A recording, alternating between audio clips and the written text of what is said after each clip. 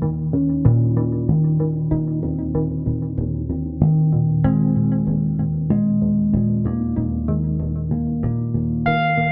to Bio Unlock, where we unlock insights at the edges of the possibility frontier in biotech. I'm Anastasia Glova, and today I'm joined by Swamy Vijayan, founder and CEO of Zafrens, a genomics company that's focused on democratizing drug discovery. Part biology, part chemistry, and part engineering, Zafrens believes that the next century of human advancements will emerge at the interface of disciplines. For this conversation, I'm also very glad to have Elliot Hershberg, who, unlike me, is an expert in genomics and has been covering this field for years as a scientist, writer, and investor.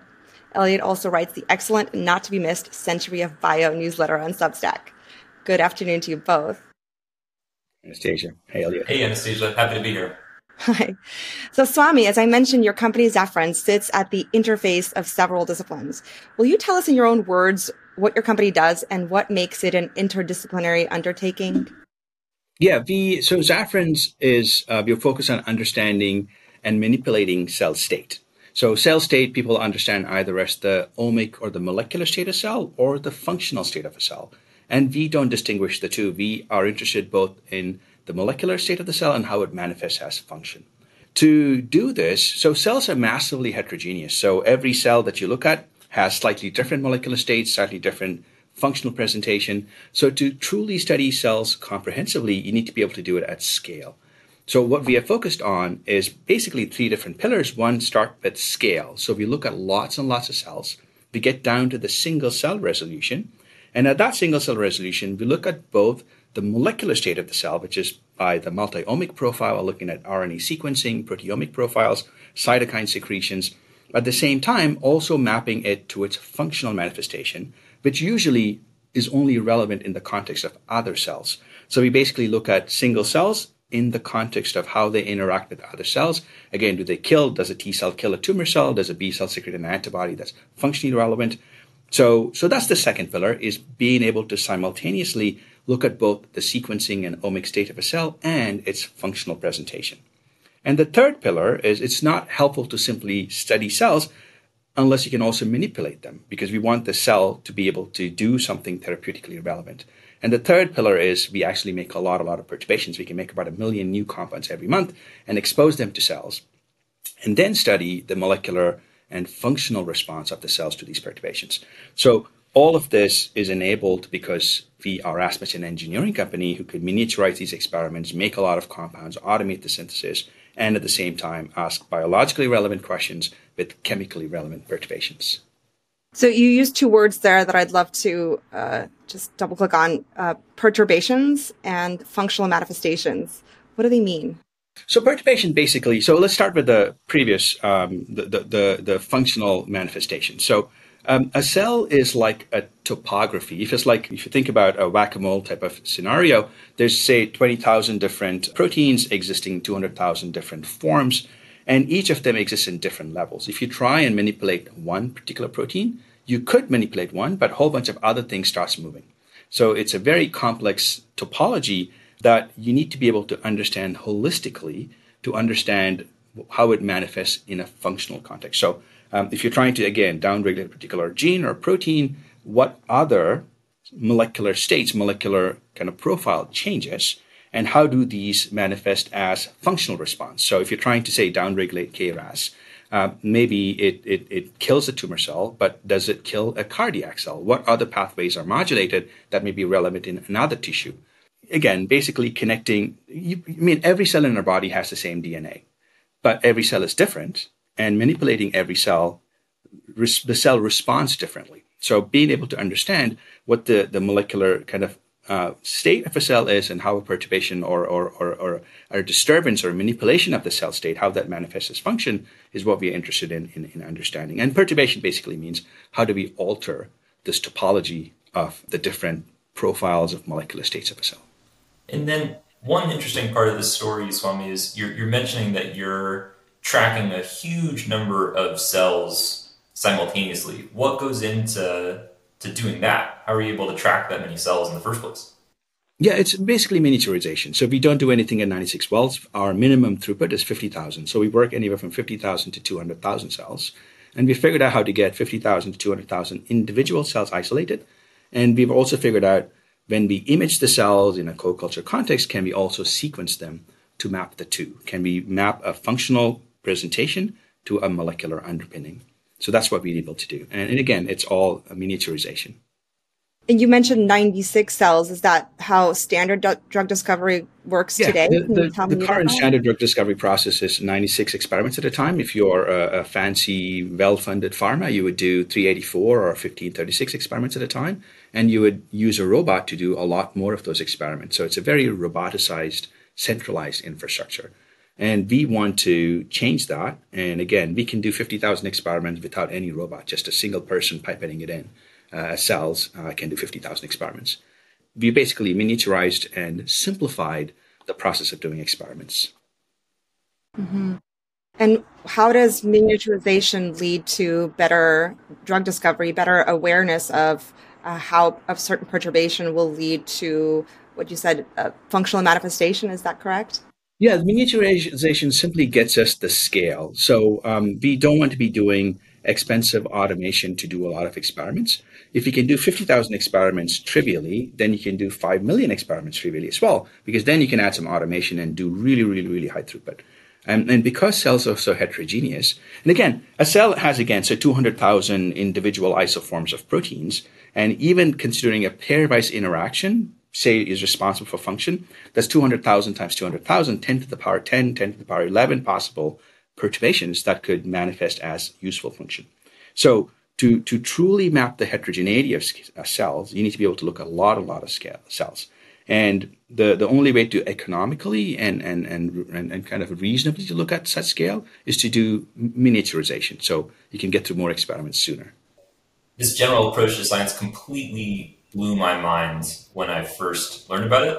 In the beginning of my career, before I was in genomics, I was in a lab that was doing exactly what Swamy is describing, where we had 96 well plates for conditions, 384 well plates, and we were moving the amount of cells that we could around with liquid handling robots and testing different molecules. We were trying to find vaccines for cancer, actually. Something that just completely blew my mind is I went to a different department, the genomics department at the University of Washington. And labs that were next door to mine were barcoding cells using DNA. And it just absolutely changed the game in terms of the scale of what was happening.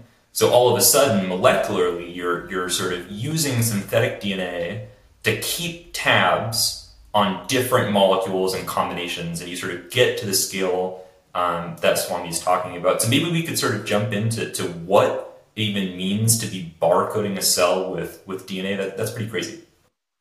Yeah, that's certainly one approach to track cells. If you want to molecularly track cells, you can barcode a cell, and then the barcode gets associated with the mRNA or any kind of multi-omic profile. So our argument is that the molecular state by itself is not sufficient to fully describe a cell state, because there's so much redundancy in cells. There's so much, evolutionarily kind of evolved redundancy in a cell that any particular pathway or gene that you knock down or modulate, some other pathway evolves or adapts to recover the same function. So what we are interested in really is the molecular state and how that relates to function of the cell. So we use a slightly different mechanism. So I talked about we use miniaturized wells. The wells are barcoded. So you can do any type of functional assay. So you can actually observe the cells moving around. You can observe cells kill other cells, interact with other cells.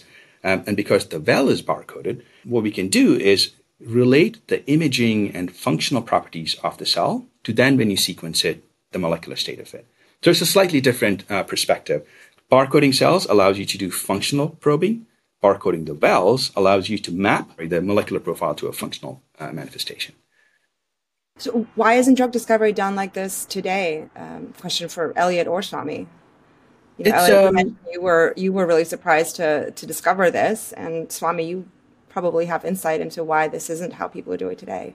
Yeah, it's the communication between engineers, chemists, and biologists. So traditionally, drug discovery is kind of run or managed by biologists or chemists, and being able to miniaturize experiments and being able to do it effectively, efficiently, cheaply requires an engineer's intuition to come into play.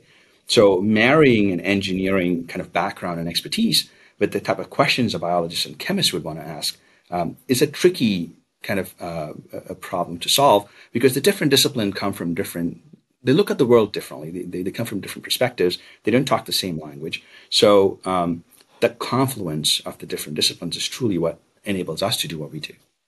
This makes sense. This is exactly what I had said in the beginning, that confluence, the interface of several disciplines. And in particular, you have a PhD in physics, but you run a biology company. So I would love to hear from you, how your background prepared you for this type of work. And Elliot, you were saying something?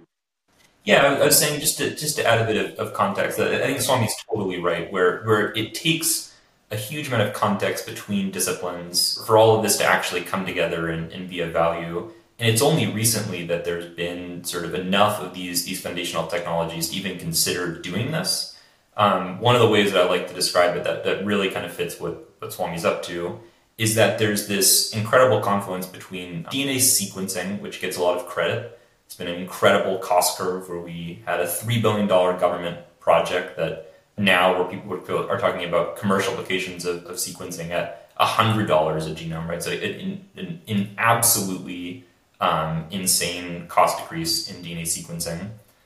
One thing that gets a little bit less credit, but is really important here, is the cost curve for DNA synthesis. So the ability to do all of this complicated barcoding, potentially not for the optical barcoding, but especially for cells, is that you can write lots of DNA really cheaply. And so these two things together are commonly referred to as the Carlson curves, where part of why this isn't happening in the first place right now is that there's been this enormous improvement in these foundational technologies, which opens up a totally different scale. And I really like that you're using that word a number of times, Swamy, to describe what you're doing. It's a completely different scale of actual experimentation. And so I think getting these things to work now is really starting to change things, but it's a really recent development. There's a huge... Yeah, it's just fascinating to me. I mean, in the last 150 years, we were able to unravel 150 million years of evolution. We can actually peer into the cell and understand how things are happening. More than that, we can manipulate it. So we no longer just know passengers to entropy. We can actually manipulate how things are happening. We can change cell state because you can synthesize a lot of DNA and put them in the cell and see what you can do to change stuff. So it's fascinating. We are in an exciting period of biotech at the moment. I like that, passengers to entropy. To highlight that. Yeah. So when you change the molecular state of a cell, can you extrapolate then what happens to an entire tissue, an entire organ system? Yeah. So again, if you think of a cell as a complex system, so cell let's assume that there's 200,000 individual components, say 200,000 individual protein types that are interacting. It could lead to a lot of possible outcomes because there's so many interactions happening. But there's only a certain outcomes that are typically present. So again, a DNA produces so many proteins, but there's only about, say, 100 or 200 cell types. So there are certain fixed points or certain areas where those interactions coalesce into either due to evolutionary pressure or due to function, because the cell has to live and multiply. They kind of settle into 200, say, different cell types, let's call them, or cell states. But there's no saying why you can't induce a new cell state. So somehow, due to evolutionary pressure and due to the cell function, they result in the 200 cell states. But if you add an external perturbation to it, if you add a molecule to it, if you add an external piece of DNA to it, could you make the cell, those interactions settle into a new Frankenstein state that does not look like anything we see today, but could have function? So if you're trying to put a T cell into your body, so like in our body, our immune cells are really good at killing tumors, but the tumor fights back. So could you create a new cell state that is exquisitely suited to kill the tumor, overcome the tumor immune environment? Because whatever the tumor is doing, we can try and counteract if you engineer appropriate circuits in the Frankenstein cell. Could you make it robust enough that it stays and persists and kills the tumor? So those kinds of stuff is what we can do. It's basically countervening the endogenous fixed states or fixed points in the complex system and introducing new states that can be stable and do useful function. I think that's really a special part of what you're up to and talking about mapping from chemical perturbations to the landscape, where biologists like to sort of describe this this range of possible cell states that Swamy's articulating as this landscape where you can imagine sort of a marble rolling to different regions in a map. And so there are these little minima that a cell ends up in. That's an evolved cell state. It sort of rolls down a landscape and ends up in it's in cardiac cell state or immune cell state. And what's so powerful about being able to both read out that landscape and simultaneously add chemical perturbations or other types of perturbations to say, where can I move that marble? Where can I move cells around for therapeutic purposes? And so that's kind of the key benefit of we're moving from being sort of an observational discipline, where we're saying a lot of things about how single cells are expressing, to actually talking about what it means to try and move those cells around. That's a brilliant analogy. So basically, again, to go back to your question about perturbation stages. So there is this topologies landscape, and the way, again, recently with CRISPR and gene editing technologies, we were able to press down or alter specific positions in the topology and see how the entire, these are all interconnected. We don't know the interconnections. We know underneath they're all connected somehow. So if you squish down or knock down or raise down certain areas, something else happens somewhere else. So that's what we're trying to understand. But we're able to do it one at a time. So what a small molecule or a compound allows us to do is try and mess around with a lot of these places simultaneously. And especially if you can do it at scale, the best way to probe a complex system is to start messing around with it and see what happens. So small molecule gives you a lot more flexibility, especially if you can do a lot of small molecules in perturbing this landscape. And because we can also see, not only are we perturbing the landscape and changing the molecular state, we can also see what it means functionally. So if I mess around these bunch of different areas, does it produce more cytokines? Does it die? Does it proliferate more? And we can start uncovering the underlying mechanisms, which we're hoping we can do as we do this more and more with more perturbations. So you were talking about the almost cognitive shift that is required to be able to ask different questions of biology in order to create what's really a tech bio company, right? Instead of biotech. Would you describe this as a tech bio company first? Is it primarily a technology company first? Maybe Elliot, you can start. In your conception, how does tech bio differ from biotech? Yeah, it's interesting. I think that that tech bio has come to mean a lot of different things. I think there's a different levels of affinity for the term. Generally, it's a shift in orientation where the focus is on the set of engineering disciplines that are being used to do biology at scale, right? So it's different from discovering a molecule in a lab, making a biotech or biopharma company, and commercializing that molecule. In these types of companies, you are commercializing a set of engineering tools or a platform that has potential to make a large number of products or engage in different partnerships. And I think that's a really different type of company. It's a different set of tools. One sort of disconnect or point of disagreement in the field is a lot of people use tech bio to just sort of mean software-centric approaches to biotech, where tech is really synonymous with, like, you have more software engineers than a biotech company used to have. For me, I like to think of it as a little bit broader than that, where when you think of some of the core technologies that are at play here, it's hardcore adoption of semiconductor technology, nanotechnology, miniaturization, and software all together. And so I think that, to me, I think it's a meaningful term where it at least gives a descriptor for this overall change to the companies and the founders. Right, we're speaking to a physicist starting a biotech company based on really elaborate miniaturization. And so to me, that sort of is different enough to deserve its own term. Yeah, I can maybe speak to the other version that Elliot alluded to. So traditionally, when we did an experiment, it was guided by intuition and experience of a bunch of people providing the hypothesis. We have come to an era where black box neural networks suggest something to try.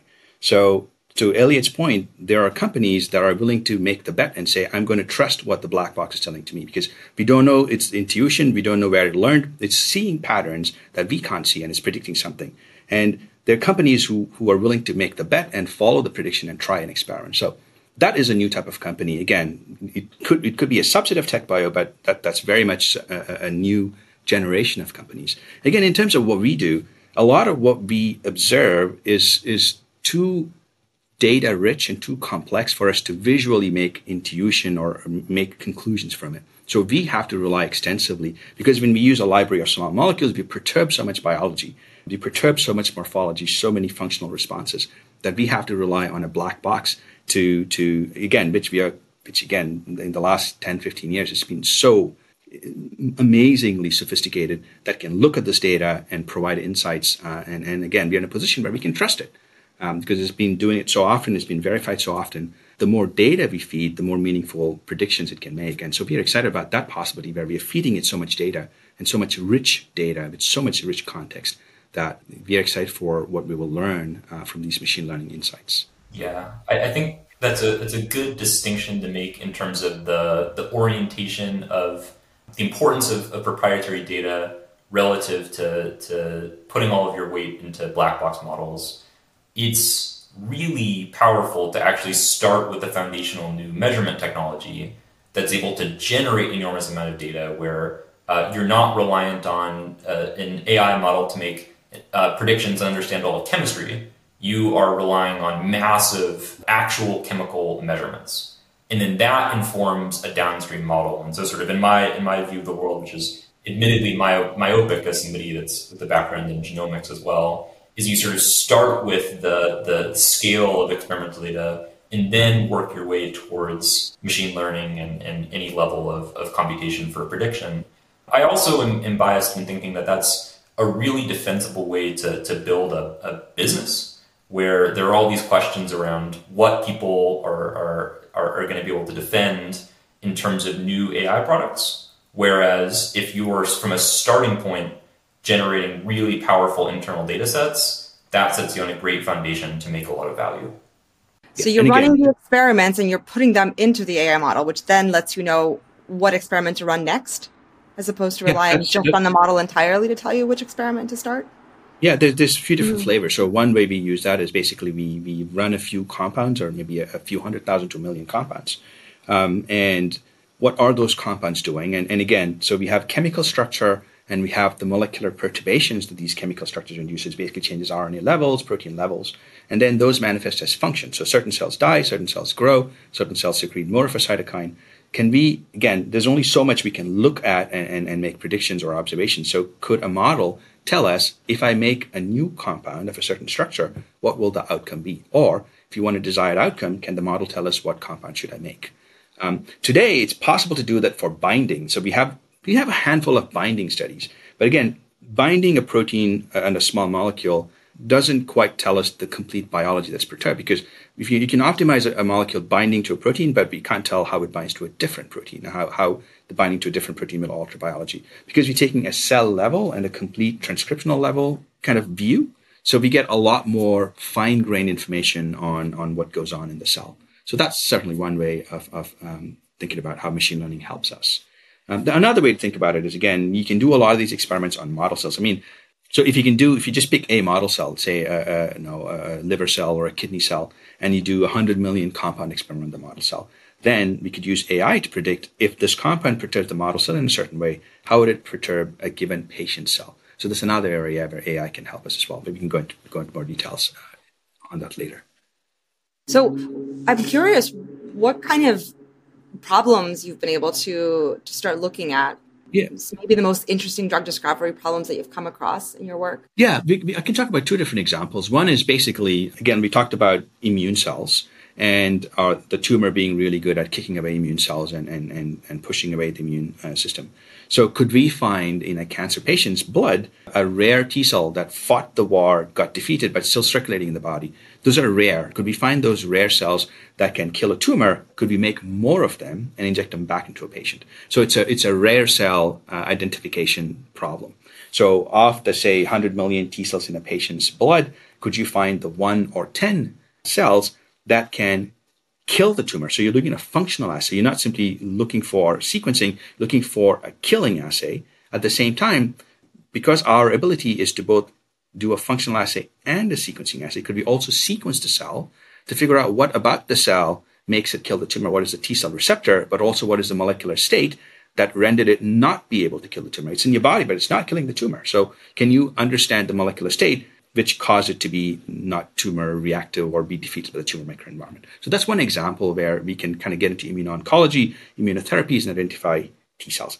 But on the same vein, now that you've identified a cell state that is supposed to, that again, the cell is primed to kill a tumor but could not kill a tumor.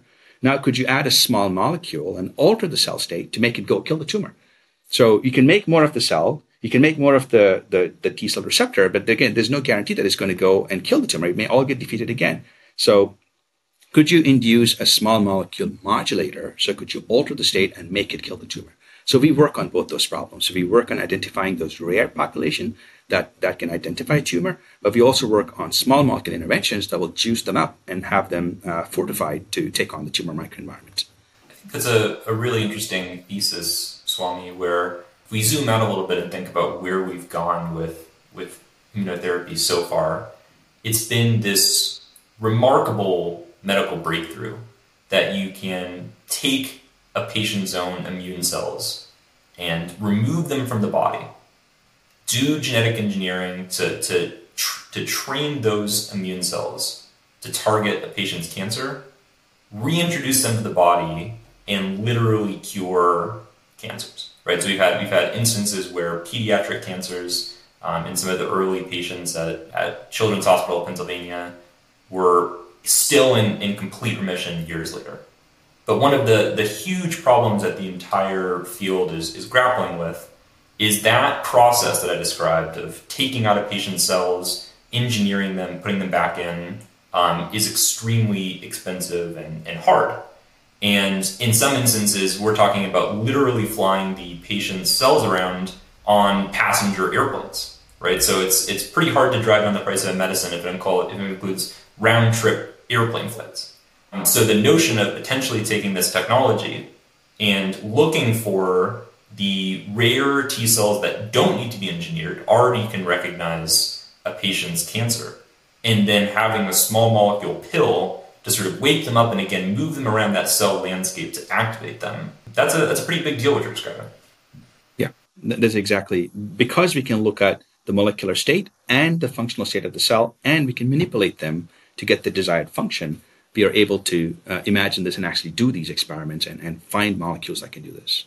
Is this generalizable to an entire population, or are we talking about synthesis towards a very specific type of patient or a very small population? That's a brilliant question. So there's two versions of the cell therapies that Elliot is talking about. One is called autologous and allogeneic. So what we do is autologous. So the way we do our experiments, we extract the T cells, the immune cells from a patient, and we have those immune cells exposed to the patient's own tumor cells or antigen-presenting cells. So again, we are all very different. We all have different what are called HLA types. My immune cells will not work in your body. So your body will try and kill away my T cells if you inject my T cells in your body. So what we need to be able to find is T cells that work for each individual person. And our platform allows us to do that. It takes about 3 days to go from blood to finding a TCR that is selective against the patient's tumor. So it's really rapid. It's really inexpensive.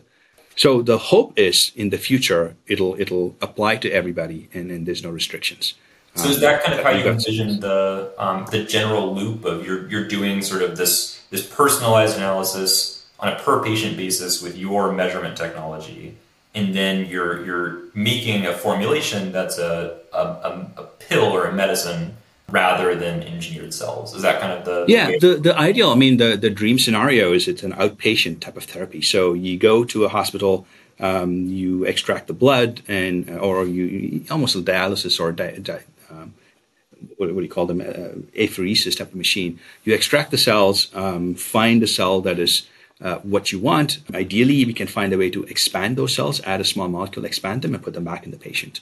So ideally, it's a closed loop outpatient type of therapy. But along the way, again, that's where my background as a physicist kind of comes in handy. Is be happy to imagine a spherical cow to start with. So we'll take an idealized scenario, start working from there, and gradually get up to the more complex phenomena. Can you help me understand your supply chain a little bit? Where do the cells come from? You mentioned for immuno-oncology, you're taking cells directly from patients. What about for other experiments? Our cells all come from patients, or they're called cell lines. So these are banked cells from people who have donated cells for research. Yeah, in terms of supply chain, again, where we work on an individualized basis, it comes from patients. Otherwise, it comes from cell lines. And then when it comes to drug approvals, right, and trials and approvals, how does that work, especially if it's a small population? Would that be more difficult or easier to obtain approval from the FDA? I don't think we are making any changes there yet. So the future scenario, it's a great question in that the early stage drug discovery does not quite move the needle, because where we fail often is the medicine that works in model cells in mice very rarely works in humans. So the question really is, could we make drugs at the early stage that we know will work for a patient? We are hoping our platform, the resolution at which we can do the experiments and the AI models. So basically, if you can do 100 million experiments on a model cell and you do 100 experiments on a patient's cell, could you transpose the knowledge of the 100 million experiments on the model cell over to the patient? So could you do almost an in vitro, in silico kind of clinical trial before you go to the actual clinical trial? So those are the kind of possibilities we are envisioning, because you get such high throughput, high resolution experiments, and can they be transferred over to a patient? What we're doing today does not move the needle in terms of what gets approved, but we're hoping over time, the more data we generate, we will start producing more assets that are patient relevant and reduce the clinical complexity and attrition.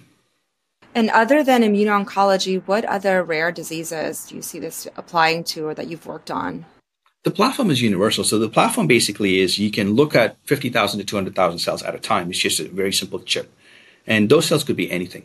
It could be an immune cell, it could be a bacteria, it could be a yeast, it could be a cancer cell. And the input to the platform is you add a bunch of cells and you add a bunch of perturbations. So small molecules or peptides or antibodies, and then you look for sequencing and imaging. So it's a very, very universal platform. And our focus on immuno-oncology is more of a business and kind of logistical decision. And we're hoping over time we will turn the platform to different cell types. So immune cells are the ones that are most accessible. You can kind of draw the blood and get the immune cells out and put them back.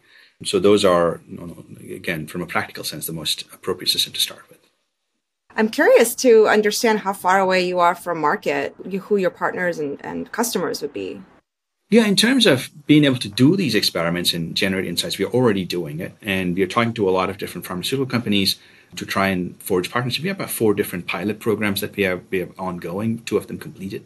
And we're starting to talk to pharma about doing some larger collaborations based on what we already demonstrated. So in terms of being able to do experiments and collaborations, we are in the midst of doing them. And we also have an internal pipeline. In addition to the pharma collaborations, we've actually picked for our own what we think would be valuable assets to have. And we have drug discovery programs around those targets. Swamy, do you have any thoughts there on sort of this embarrassment of riches that sometimes platforms have, where you've got a huge number of things that you can partner on? It's this universal platform.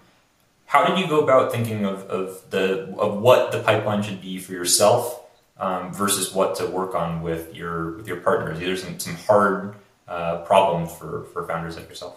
Yeah, no, at some point you just need to make a call. I mean, this is just from experience. It's my 3rd time running a company. And you kind of look at the market to see where are some high value opportunities. So earlier on, small molecules used to be the only modality, and then came antibodies, and now T cells and cell therapies are a massively emerging opportunity. Again, imagine manipulating the cell are the foundational units of life, and being able to manipulate them and engineer them and having them do what you want them to do.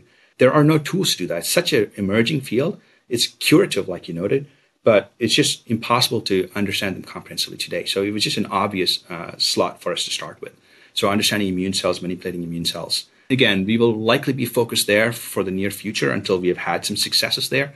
And we want to use our revenues and successes to feed the next iteration of the applications. You mentioned 2 other companies. Were they also in tech bio? What led to you founding Zafrens, especially as a physics PhD? Yeah, my companies, again, my perspective, I started off doing theoretical physics. And one thing that has taught me, kind of what trains you in is to find broader solutions. So you can always find a problem and find a specific solution to it. But as a physicist, as a theoretical physicist, you're always trying to think, is there a broader underlying principle? Is there a broader solution for this problem? And that's kind of what guided my thinking in biology. So the first company was a DNA sequencer, but we tried to make it as small as possible and as basically have screaming signals so you could run it off your cell phone if needed. So the thought was, no, you could do a COVID screen with it, or you can do an oncology screen with it, or you can go to the field and sequence your maize or corn crops. That company got acquired for a lot of money. It's now is the world's most accurate sequencer. Again, it was an interface between engineering and biology. We made specific type of nucleotides. We made specific type of enzymes. We made specific type of instrumentation, put together in a manner to be the broadest applicable sequencing technology. Building the sequencing company, I always thought that if you diagnose something, there was always a cure. Because I don't really have a biology background, so I always thought, if you diagnose something, that people have a medicine for it. But building the diagnostic company, I learned that was not true. So I wanted to turn my type of perspective to see, could we make drugs? So my second company was, could we make lots and lots of molecules? Could we screen lots and lots of molecules? And again, in doing that, I started realizing that cells are massively heterogeneous. There's so much diversity, so much we don't understand about biology. And so Zafrens is an attempt to, can we understand biology? Can we manipulate biology to make useful therapeutics? So it is the most foundational kind of platform that it's the same team. When I say I've started 3 companies, it's mostly been the same people across 3 different enterprises trying to solve the same type of problems. So what we're trying to solve now is the most foundational problem. Can we understand biology? Can we understand cells? Can we manipulate cells into new states that are useful? I love the march from theoretical physics to DNA sequencers to drugs. That's the classic career progression, right? That's what most of us end up doing. Yeah. Pretty impressive. But how did you turn your attention from theoretical physics to biology specifically? It's a long story. I mean, in India, where I grew up, if you studied theoretical physics, you're considered the top of society. People looked up to you. I came to the US, it was the complete opposite. So you need to be a jock for people to look up to you. So for me, the question was, did I like physics because I wanted to be popular, or did I like physics because I like physics? So it was a long journey of kind of Which was reflection. I realized I'm creative. I'm good at kind of synthesizing ideas. So I realized that because I want to be a jock. So I want to try being a jock. So the only way I found to get there was to be a musician. So I couldn't play any music. So, but there was a field of music called free jazz or improv where you could just go bang on stuff. And I had groupies. What I learned there is I was good at synthesizing ideas and personalities and perspectives and listening to things. So what I do now was it's just a reflection of what I learned in my wandering days trying to figure out what I wanted to do, which is basically synthesize ideas and peoples and perspectives. Where did the first thread for biology catch your attention? It's my first job. So again, I kind of stumbled through grad school and I got an internship in a biotech company, and they happened to work with DNA. So I was brought in to model DNA as a polymer. So that's how I started, and I just stuck there. I loved the joy in your face when you were talking about it. It was evident.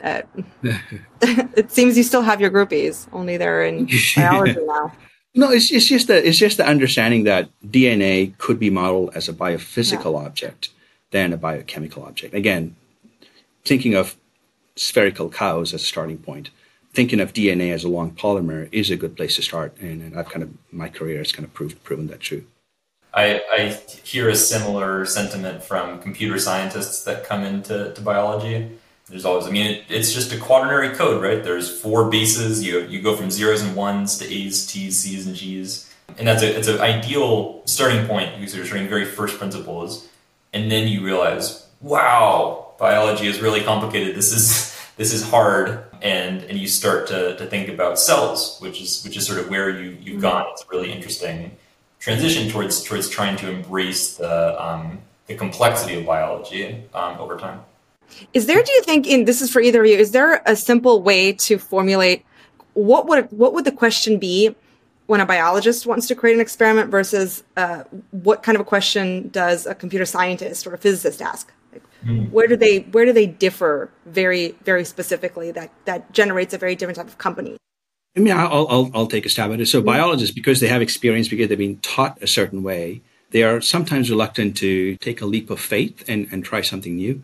For a physicist or a computer scientist, from first principles, certain things are obvious to try, and we are less constrained to try them. As somebody who has not had a formal biology training, my view would be, let's try all possible experiments. Let's make the option to try all possible experiments inexpensive, so we will find out what the truth is. Whereas a biologist would say, from what I have learned, from what I've read, this is the way you should try, and they limit themselves to what makes sense to them. And I think, to give credit to molecular biology, I was initially trained as a molecular biologist before sort of retraining in computer science. They really figured out a lot of stuff with a very simple set of tools. And the starting point is this grounding in, is something necessary and is something sufficient? So you, as Swamy said, you sort of start by reading a lot of papers, looking at previous data, and saying, I think this single component of a cell may be necessary for this process. So if I delete this one thing, what happens? And if something happens and it sort of is similar with your hypothesis, then you say, even further, when I put this thing back into the cell, it sufficiently restores the phenotype, right? And so it's called sort of reductionist science, right? Where you're reducing things down to a core component where you can change one thing and observe it in an experiment. I think the real contribution of physicists like Swamy and computer scientists coming into the field is they start to think about things sort of mathematically, right? They say, like, what's the function? What's the underlying function happening here? What's for the mapping? You have a whole different set of language that starts to come into play, where it's this mapping between chemical space and cellular space, and how can I record that and start to learn these general principles of what's happening between molecules and cells, which is very different from starting out and saying, like, what's this one part of the cell that I can controllably change and see what happens.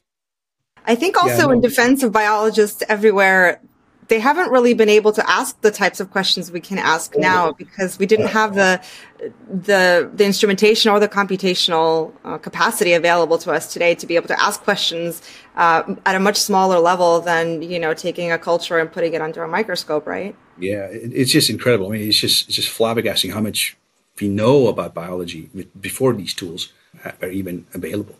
It's just the ingenuity of the biologist and the creativity of people who dove into this. We're not throwing biologists out the window here. Oh, no, Mike. Yeah. I have a rough idea of all the confluence of disciplines and technology that's enabled this, but only a rough idea. What actually has happened in the last 10, maybe 20 years that's made it possible for you to miniaturize like this? And Elliot, feel free to jump in as well from what you've seen and tracking the space as a journalist and an investor.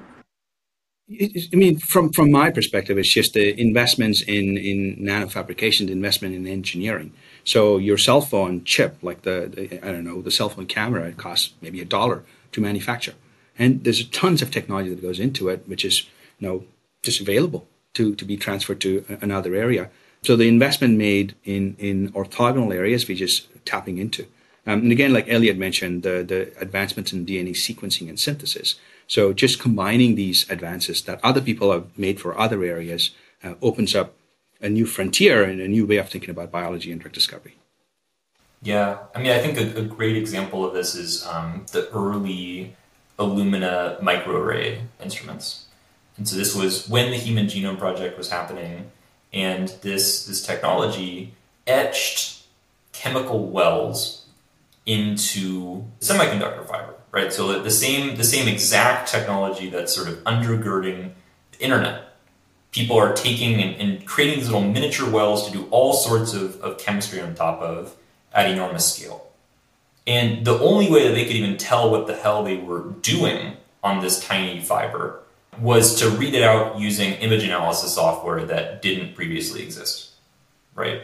And so if you didn't have those three things, if you didn't have fundamental advances in chemistry that took a century of remarkable science, if you didn't have all of the core technology that literally gave rise to the internet, and you didn't have ubiquitous and fast software and personal computers, you don't get the microarray revolution. You don't get the subsequent sequencing revolution.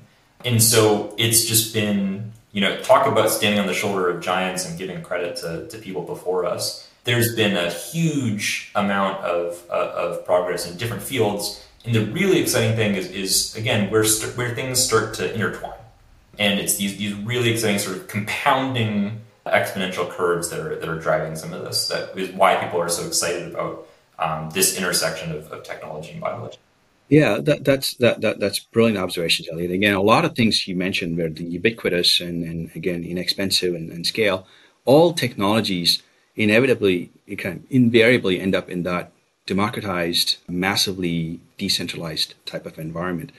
Drug discovery hasn't gotten there yet. I mean, it still takes a $50 million infrastructure to build a drug discovery facility. And a drug still, with all the failures accounted for, takes a couple of $1 billion to get to market. That can't be. I mean, again, we are in the face of our evolution where we are dictating where life goes. So we have to be in a place where this becomes ubiquitous and drug discovery and altering cells, altering cell states becomes ubiquitous.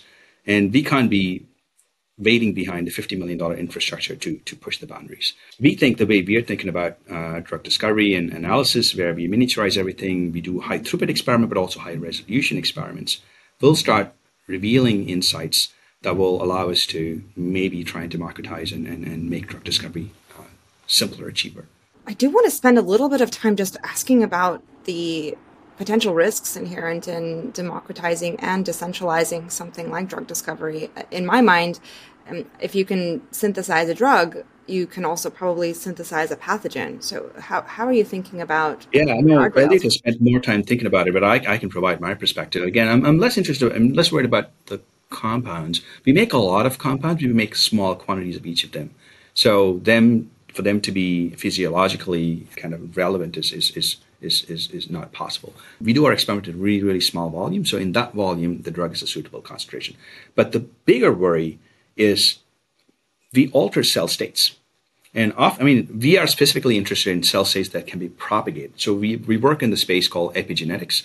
You can alter a cell state, but when the cell divides, the memory is gone. So we are interested in mechanisms where we store the change in cell state. So subsequent cells, again, a T cell becomes a T cell, a cardiac cell becomes a cardiac cell when it divides. But when you intervene in a cell with an external perturbation, we want to ensure, for certain reasons, we want to ensure that the daughter cell looks like the perturbed state. So we work in an area called epigenetics where we're trying to commit the changes to memory. So the problem there is, again, if you end up with a Frankenstein cell, we have to think more carefully about what the implications of that are. Could that cell become a host for a virus that we can't control? Could that set up, any kind of, we haven't fully thought about it. Again, that's something we're hoping to have experts kind of work with us over time. You have to develop the capability before you start, obviously, thinking about the So right now, what we're good at is making lots of perturbations, and we're not worried that the perturbation is going to be a problem because we make small amounts of them. But Elliot may have a different perspective. Yeah, I think it's interesting. There's this general two-sided nature to all technological development, right? And so there's this total wide-sweeping dialogue right now about whether or not what we've done for being so interconnected on the internet with mobile phones is good or bad, right? Simultaneously, we're all connected. The problem is that now we're all connected, and you hear what your friend's crazy grandpa has to say about politics, and that's been an interesting change for our species. There's a similar dynamic for biotechnology, especially when we start talking about democratizing and scaling things way down and making it possible to do this abundantly. And so to make something ubiquitous, you have to really think about both sides of that coin. Drew Indy, a professor at Stanford who's been really influential in the trajectory of synthetic biology, likes to describe it that there's weapons of mass destruction, WMDs. There's also the potential for technology for mass construction, right? So you can sort of flip and think about both sides of it. What Swamy's building, he's clearly very well-intentioned and thinking about ways to have this really constructive benefit for the technology to make more medicines, which I think we can all agree on. The question then is with this technology available, is there a potential for sort of nefarious actors? And that's a huge can of worms. That's sort of the field of biosecurity, thinking about ways that we can sort of do this safely and effectively and have controls. It's been interesting. The AI community, especially people that are scared about existential AI risk, have started to treat synthetic biology as one of the things that's the most possible to go wrong. So I think we have to sort of make a case for our field for why what we're doing is potentially so valuable to make new medicines, to make abundantly available food and energy, and be really pragmatic and thoughtful about how to put the guardrails in the kind of technology to make sure that we don't get any of those negative. We are turning back, 500 million years of evolution. We can do it in a day. So there are implications for that we have to think through. Certainly, Elliot, thank you for that. That's pretty much the direction of the question that I wanted to ask. I'm hearing so much more today, specifically about biotechnology, because it's greatly enabled by AI, and I'm really interested in understanding the implications of this type of scaled, democratized drug discovery in the hands of anybody in the living room. But of course, you have to develop the capability first before you can understand what you can do with it. And as far as I understand, Swamy, your customers, you're working, or you want to be working directly with pharma companies, right? Yeah, that's our model. I mean, so we want to make drugs. We want to be useful. We want to have an impact on the world. The traditional way it's done is you raise a lot of money from investors, and the investors pay you money for a single bet. So you raise $100 million to take an asset to the clinic. But if that fails, everybody shuts shop, goes home. It doesn't make any sense to me. So you're assembling an awesome team of people. You're spending so much time and effort for all of us to shut shop and go home because, we had one failure. So what we're trying to envision is we want to make drugs, but we want to make drugs with revenue. So we want to try and get as much revenue as we can generate so that we can kind of make our own bets in the clinic. If something fails, we have more revenue to take another bet in the clinic. So we are focused on making as much revenue as we can. So our near-term goal is to just get lots and lots of revenue that allows us to do 1 or 2 trials on our own. So that's our focus. So in the near term, yes, pharma are our customers. So we're trying to solve pharma's problems and charge them a lot of money because we want to charge on the value of what we generate, not how much it costs us to solve the problem. So just as we're wrapping up, we talked about how many advances, technologies, and disciplines are intertwining to make it possible for you to do the work that you do, Swamy. Is there another thread that you wish you could weave into that interwoven tapestry that would help you? It's just the human component of it. So a good engineer thinks of the world a certain way. So a good engineer wants to have a defined work plan, and they will deliver to it. A good biologist is always circumspect. They never know what's going to happen. They know they didn't know a lot of things. A good chemist is always frustrated because every molecule they took to the clinic failed. So they all come to a problem with very, very different perspectives. Our success, and anybody who's working at this interface or the future of biotech or tech bio, relies on somehow these personalities working together. So we spend a lot of time figuring out what is it that can bring all these people together? How can we find a common language? It's such a very subtle, human, emotional type of problem or scenario. It makes or breaks companies. I understand that. Exactly. The future will depend on this personality and perspectives converging. Yeah, I think it's a great note to end on. Where I think in general, one of the key bottlenecks for this space is people. As people with the capacity to sort of speak across those languages of chemistry, biology, computer science. And it's going to be super powerful as we train more people in this space, as more companies get started, and we start to really make it done. Oh, you're on mute in the station. Yeah. Thank you both. Awesome. Thank you both for your time.